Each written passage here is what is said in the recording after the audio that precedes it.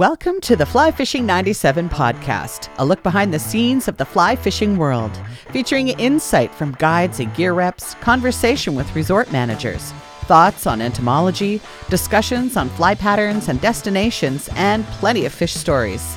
Most importantly, it's an exploration of this lifelong journey we call fly fishing. Here is your host, Mark Hopley, with this episode of Fly Fishing 97.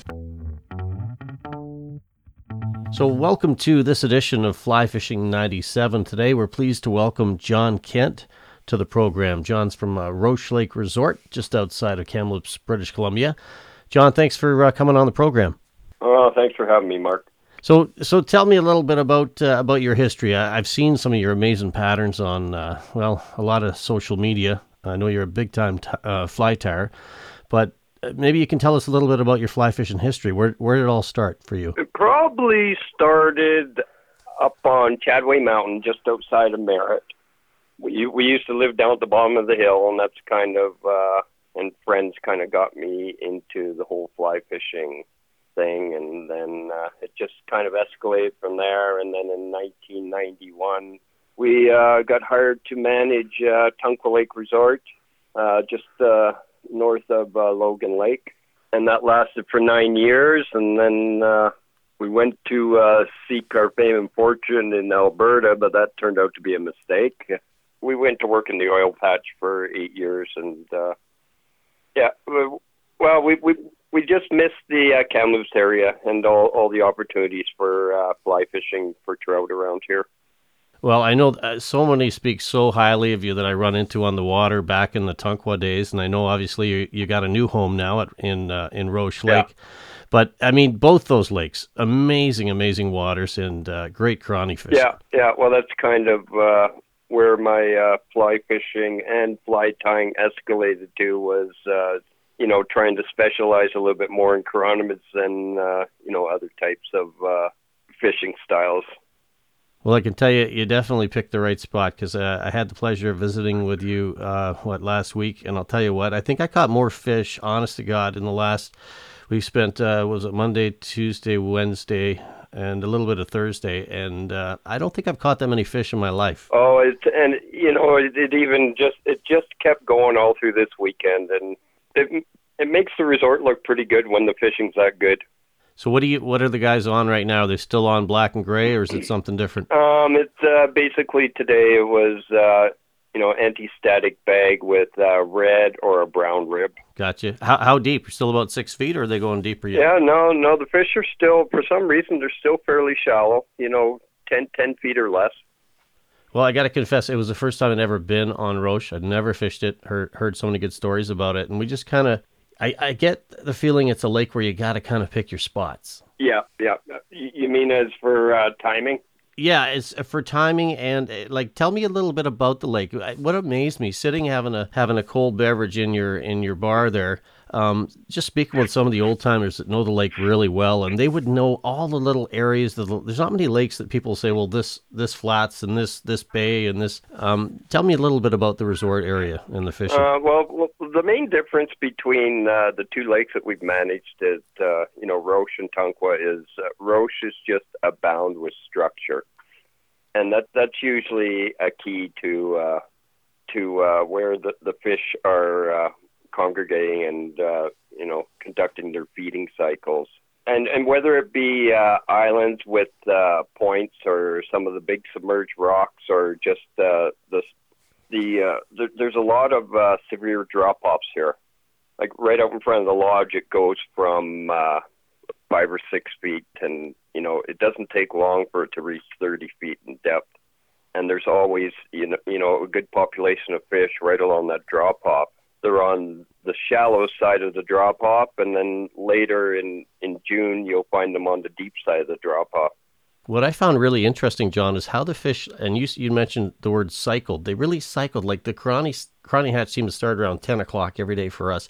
And then they'd move, the smaller guys would start, and then all of a sudden some of those big lunkers would move in off the deep water into the flats. Yeah, exactly. This time of year, that's a pretty common practice.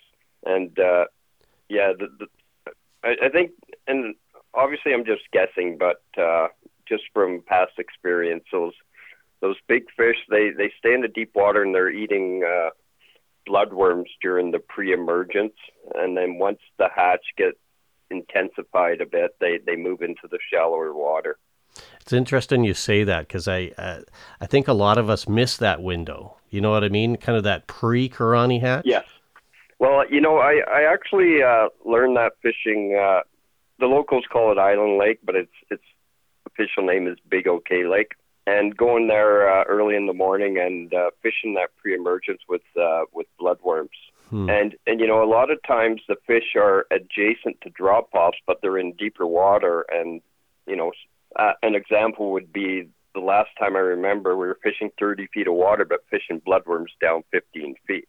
That's interesting. So do they just get shaken up off the bottom, and that's kind of like the kind of the pre-hatch, if you will? Well, I think they come up those, and I would call them mid-shoals, like 14 or 15 feet, where they've been, feeding on chironomids for the past few days, and when they come up off the drop-off, they don't drop down into the deeper water. They just kind of stay at that depth, and then eat whatever bloodworms have migrated up and off the drop off, and then once the pupas start emerging, then they move back onto the those mid shoals. So, John, when you hit your home waters and you're out there, where do you set the pin on your indicator normally? Right out of the gate. Again, depends on the time of year. If it was this week, then I would probably target 8 feet of water and set the pin at 6.5 feet. Yeah, that was our sweet spot for sure. But we're talking early season fishing. We had a big high pressure system roll through. And have you seen any mayflies or damsels popping yet? No, haven't seen any yet. I'm thinking once we get up to 62 degrees or so, then you'll see some other insects starting to come off. Maybe, John, you can tell us a little bit about your fly tying. Where did that all start? Was that from the Chattaway area? Did you get started back then? It actually, the idea of I got to tie my own flies started fishing Island or Big OK Lake. And it was, oh my God, what year was it? It was like 1990 or 91. And we were there, and we actually fixed a guy's Volkswagen van who had been stuck there for a week. But he was a very good chironomid fisherman, and he was so appreciative of our help that he gave us a dozen chironomids. And through the course of our trip, we ended up with only 2 left at the end of the trip. So I took him into a fly shop and said, I need you to tie me 4 dozen of these flies. And he said, okay, but the special order is $4 a fly. And this is, back in 1990. That's big bucks. Yeah. So, when he gave me the flies, I said, what the heck? These don't look anything like the flies I gave you. He goes, oh, well, they're close enough.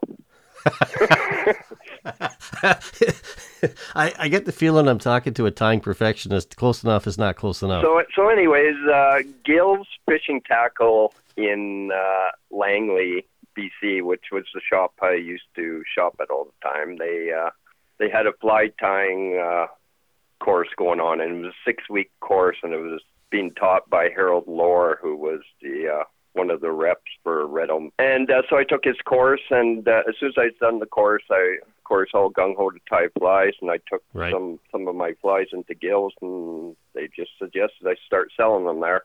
I think that's some good advice, because obviously it's one of your main passions. That when I see your flies, and I did pick some up from the resort, and I'm treasuring those. I haven't tied them on yet, to be honest with you. I will at some point, but a lot of the patterns I noticed you had are fairly decent size, and I haven't seen any big cronies pulling off yet. And it's been a little bit sporadic, but a few days before you arrived, up at the top end in Carl's Flats, which is well known for its big fish and shallow water. There was about 20 boats in there the one day, and most of the guys told me they were all using size 12, 2X long. Yeah. Well, I'll tell you what, I was using 16s, but I will say this, they wouldn't touch it if it was a white bead. It needed to have the black bead with the gill. It's funny how that goes sometimes. Yeah, and maybe it's just cyclical. I don't know. I'm sure later on that changes. Well, when we were at Tonquah, they used to have the bomber hatch in August, which is, big size 10, size 8 chironomids that have a 2-year life cycle. And, the first day, the fish were all gung-ho for those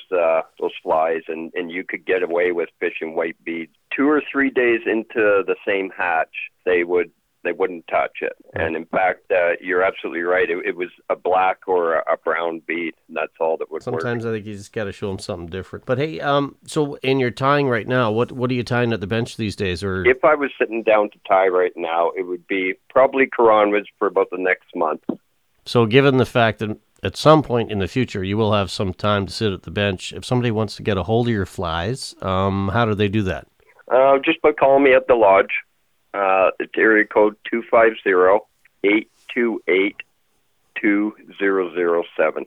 And same goes for if somebody wants to get out and spend some time at your beautiful resort there and maybe book a chalet. Same phone number, or they can find you online? Yep, exact same phone number. Oh.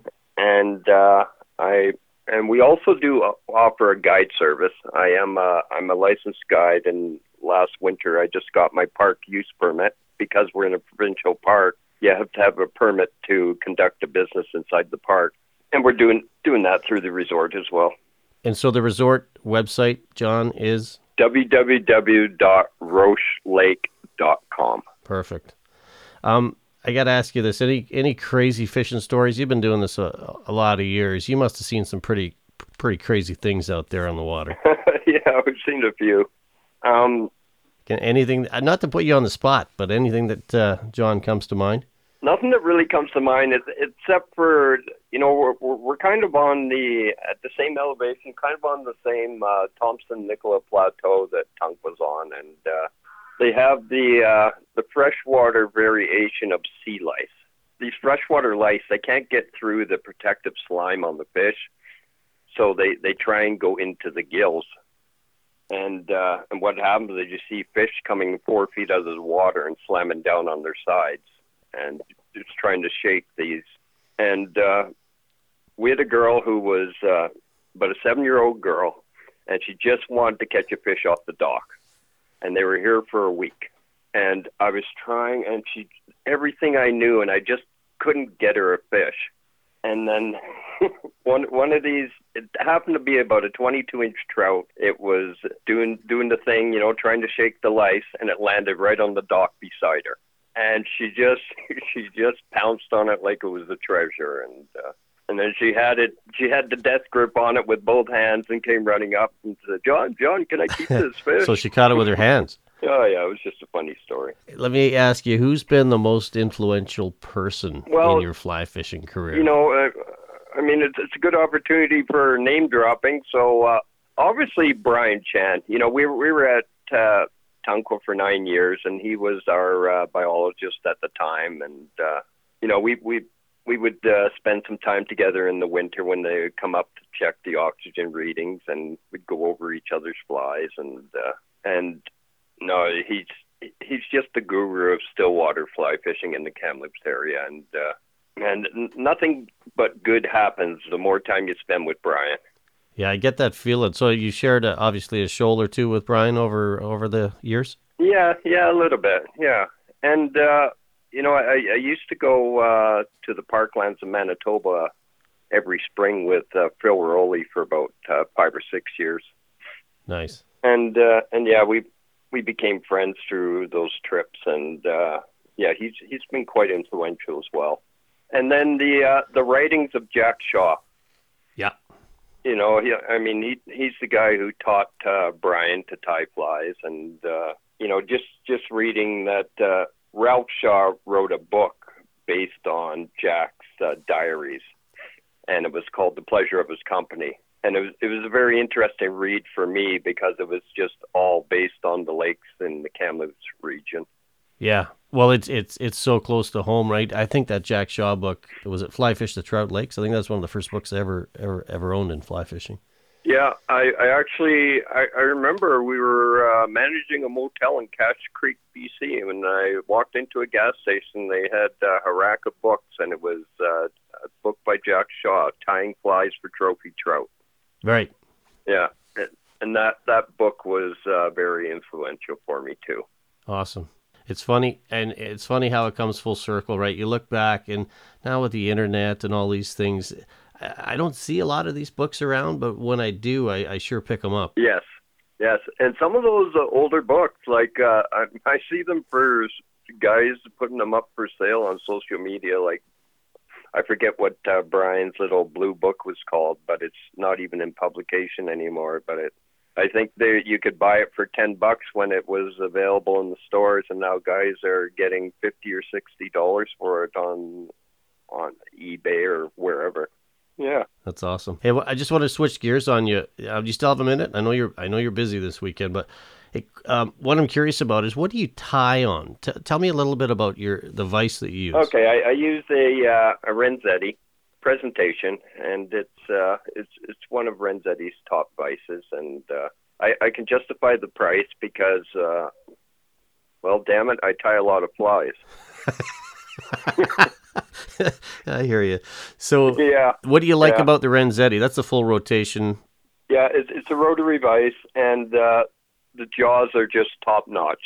You know, best jaws I've seen in the industry as far as, and believe me, I have tried them all, and yeah, it never lets me down. I guess that's the best thing.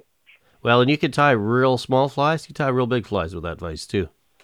Yes, you can go from you can tie down to 24s if you're that insane. I'm looking at the same vise on my desk here, so I feel you. It's a great vise, and you know what? That's so important. If you do any tying, I had one of those Thompson vices, and those things are bulletproof. They're like a tank. You have them for years, but if you want to tie really small flies, it's all about the tool, isn't it? Yeah.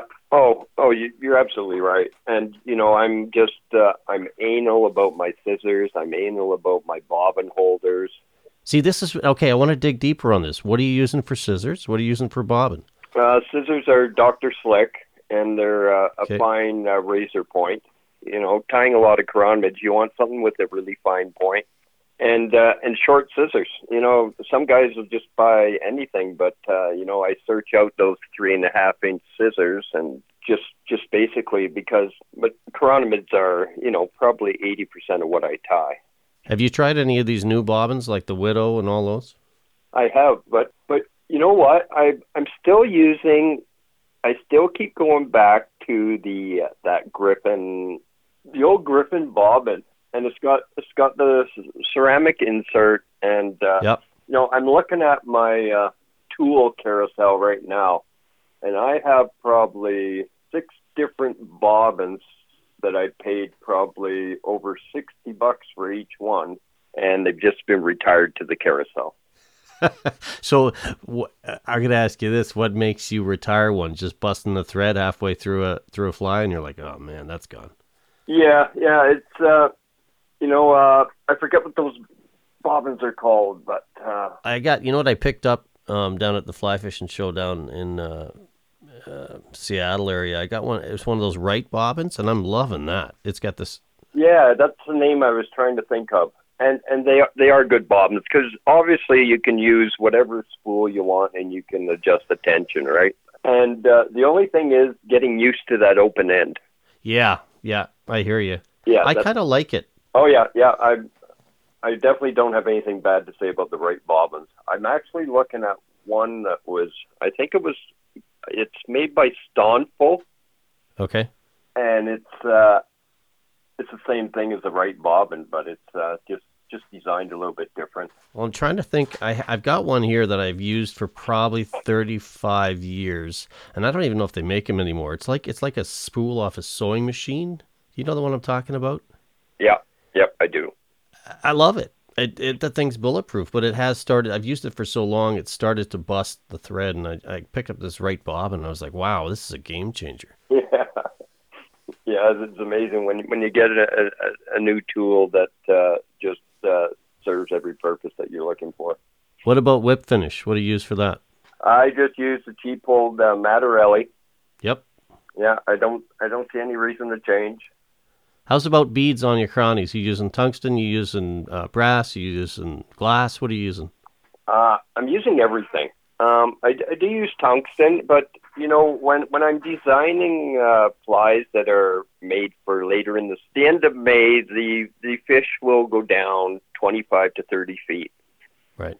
And they'll still be feeding on chironomids, and so the larger chironomids that I tie for those times are always with tungsten, and I do use a lot of brass for shallow water fishing, and glass for. I mean, the original Pumpkinhead, it was tied with glass, and I still use it, and I still like to fish Brian's ruby-eyed leech, which has a glass bead in behind the cone head.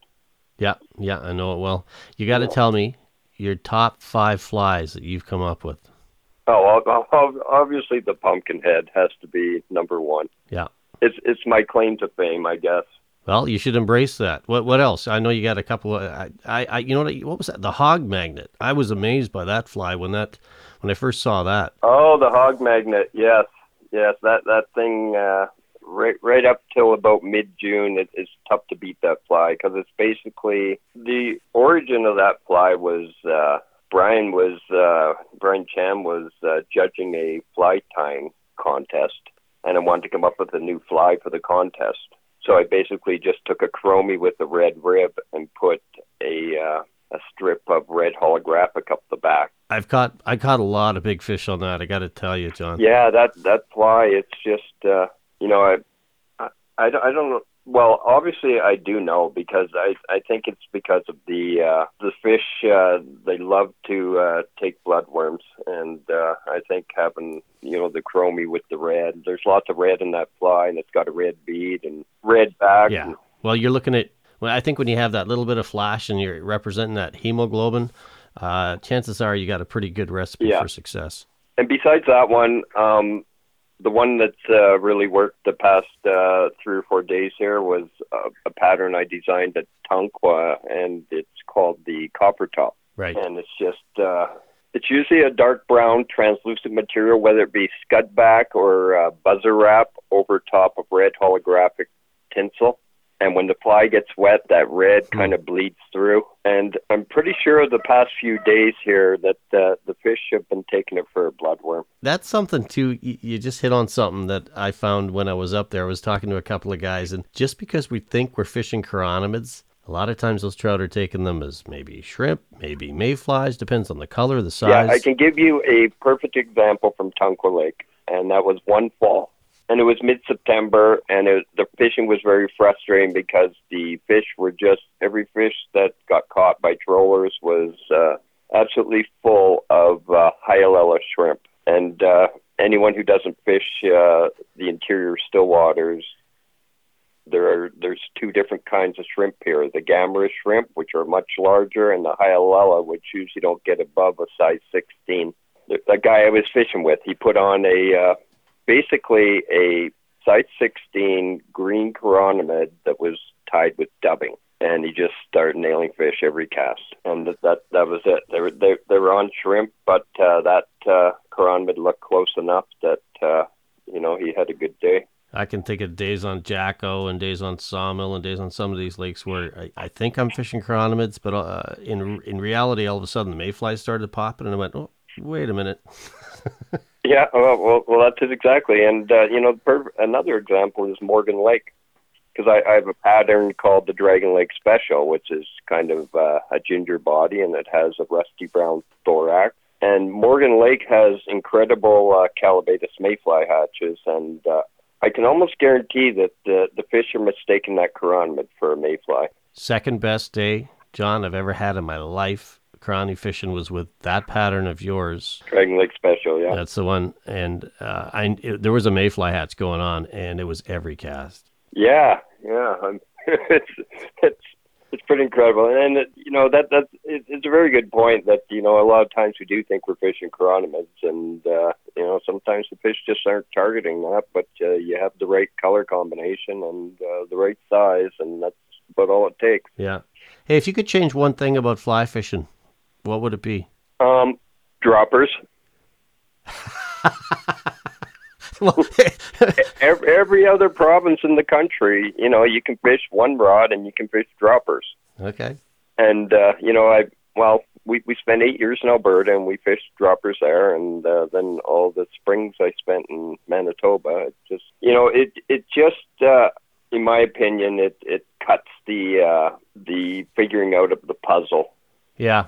Trying to figure out what the fish are taking at what depth. I mean, if you're alone in the boat, you can fish two rods, one fly on each rod. I don't understand why you can't fish one rod with two That's a good flies. point. I never looked at it that way. I would argue this. I got enough of a hard time with a 20-foot leader and one chironomid. You throw another fly in the mix, I think it's a total gong show. Yeah. I don't know what your chironomid setup's like, but I always fish with swivels 3 feet above the fly. Yeah, 3 feet. That's the magic number? That, for me, it is. Everyone, some people say 18 inches, some people say 2 feet. 3 feet above the fly gives you ample opportunity to change the fly over and over again if you need to. Well, I was just going to, you read my mind, because I start out at 3, but in reality, I end up at probably 6, 8 inches. Yeah. And when I was in Alberta, we used to just tie the dropper tippet off that swivel. Okay. Which made it very easy. I just see a little bit of wind kicking up, and man, that'd be ugly. Oh yeah. Anyone who says they haven't had a dropper tangle up in their main fly is lying.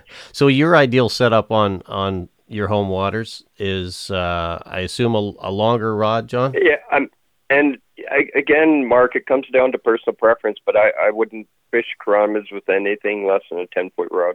Yeah, totally. So I totally agree. No, and then you're fishing swivels. What kind of indicators you like to fish? I'm not really preferential to one brand or another, but I like big indicators. Round, egg shape, pear shape? Preferably round. I find that the egg shape, if you're using a bigger indicator, it tends to drag too much water when you're trying to pull it off to recast. And then, so are you using fluorocarbon, using Maxima? What are you using what's your leader setup look like? If I'm varying the depth that I'm fishing, if I have a 15-foot leader, then usually the first 6 feet is mono, and then the rest is fluorocarbon. But if I'm fishing like later in May when the fish go to 30 feet, it'll just be all fluorocarbon. Anything that can help that fly sink quicker. Yeah, so that's when you're pulling out the tungsten beads probably too, right? Yes. Tungsten beads, swivel, split shot, you name it. There is no gentle presentation when you're fishing that much of a leader. So you're just about to whip finish chironomid in your vise. What are you coating it with? UV resin. And it's, I swear by the Deer Creek Fine. Yeah, it never lets me down. Like I say, I've used them all, and I'm not going to badmouth any brand, but there's only two I use: Deer Creek Fine and Bug Bond is another one that came over from Europe, and it seems to dry quite nicely and not tacky at all. I am trying right now though is Loon, but it's I think it's called Flow. It's a real thin one. That's another one I would recommend. Yeah, I quite like it. Because it was actually Phil Rowley who first gave me a ball of Flow, because I think he's a pro staff with Loon. Yeah. And he said, no, try it. Try it on your chironomids, because every other UV resin that I use from Loon just, was like you said, it was tacky. You ever try Sally Hansen? Oh, my God. Yeah, I should own part of that company.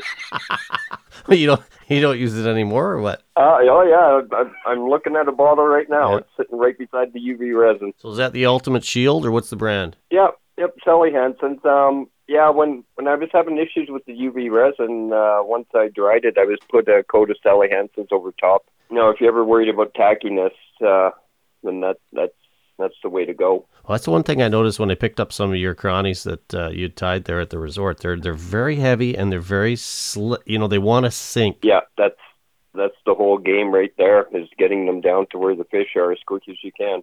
You ever use Crazy Glue? Yes, I've used Crazy Glue. Do you find it affects the color though? You really have to be careful. I've made some mistakes with Crazy Glue, and as far as the thread body patterns go, I wouldn't use Crazy Glue because it darkens it up too much. That Dragon Lake Special, the color is very important. That light ginger color. So is this the first year that you've had the resort? We actually took over managing August 14th last year. Okay. But this is the first spring. Right. So what have you learned so far on Roche Lake versus Tonquah? Like, is it a similar clientele? Tell me your thoughts on that. Yeah, it's you wouldn't guess it based on how many boats you see on Tonquah on long weekends, but Roche is a busy lake. Yeah, I was blown away actually with how many boats there were in certain areas of the lake. Yes. Well, the conservation officer was out 2 weeks ago, and he said he went up to Carl's Flats, which is not a big area. It might be 5 or 6 acres, and he counted 47 boats. So, I mean, and what are those guys looking for right now? Obviously, barbless flies on Roche and safety kits. Single barbless hooks. They're looking for boat operator cards. They're definitely inspecting the safety kits. That's a good thing, though, right? Oh, yeah, absolutely. That's one thing that I know a lot of people have been negligent of over. And I saw it when I had to laugh. And I looked behind your counter, and I've never seen so many boat kits in my life, like safety kits. Yeah. Well, we actually one of our customers got stopped by the conservation officer yesterday, and he didn't have a boat operator card, but we have a waiver they sign when they want to rent a boat. And the waiver covers everything. And the conservation officer told him he was impressed that the guy had everything on the boat that he needed, and the safety kit had everything. And so when somebody comes to the resort, then they can rent one of your boats too. So you actually can drive up there basically in your truck, and you're good to go. Yes. You can basically come to Roche with nothing but your fishing gear, and if so desired, everything can be provided. You know what I couldn't get over was it's pretty dark in that neck of the woods, and when the sun went down, I hadn't seen that many stars in quite some time. It's funny when you get away from the street lights and any source of light. Some summer nights it's just amazing how many stars there are in the sky. John, I want to thank you for your time. I really appreciate it, and learned a lot from you today. And I want to thank you again for looking after the gang up at Roche Lake. Hopefully we'll see you out in the water soon. Yes, I would love to see someone out in the water. Are you saying you're not getting out a lot? I was out. I actually put my boat in the water to put the docks in. And we had that weekend at the end of April with Brian Chen and Phil Rowley, and I managed to get out and guide a couple guys in that group. So it's not like I haven't been out. It's just I haven't been out during the good Corona fishing that you guys have been enjoying during the last week and a half. Well, the unfortunate thing is that's probably your busiest time of the year, I would imagine. Yes, absolutely. Thanks again. That's John Kent from Roche Lake Resort, just outside of Kamloops, British Columbia. Thanks for listening to the Fly Fishing 97 podcast. Your feedback matters. Let us know if there's a person or topic you would like to hear on the show. Email us at mark@flyfishing97.com. Until next time, tight lines, and we'll see you on the water.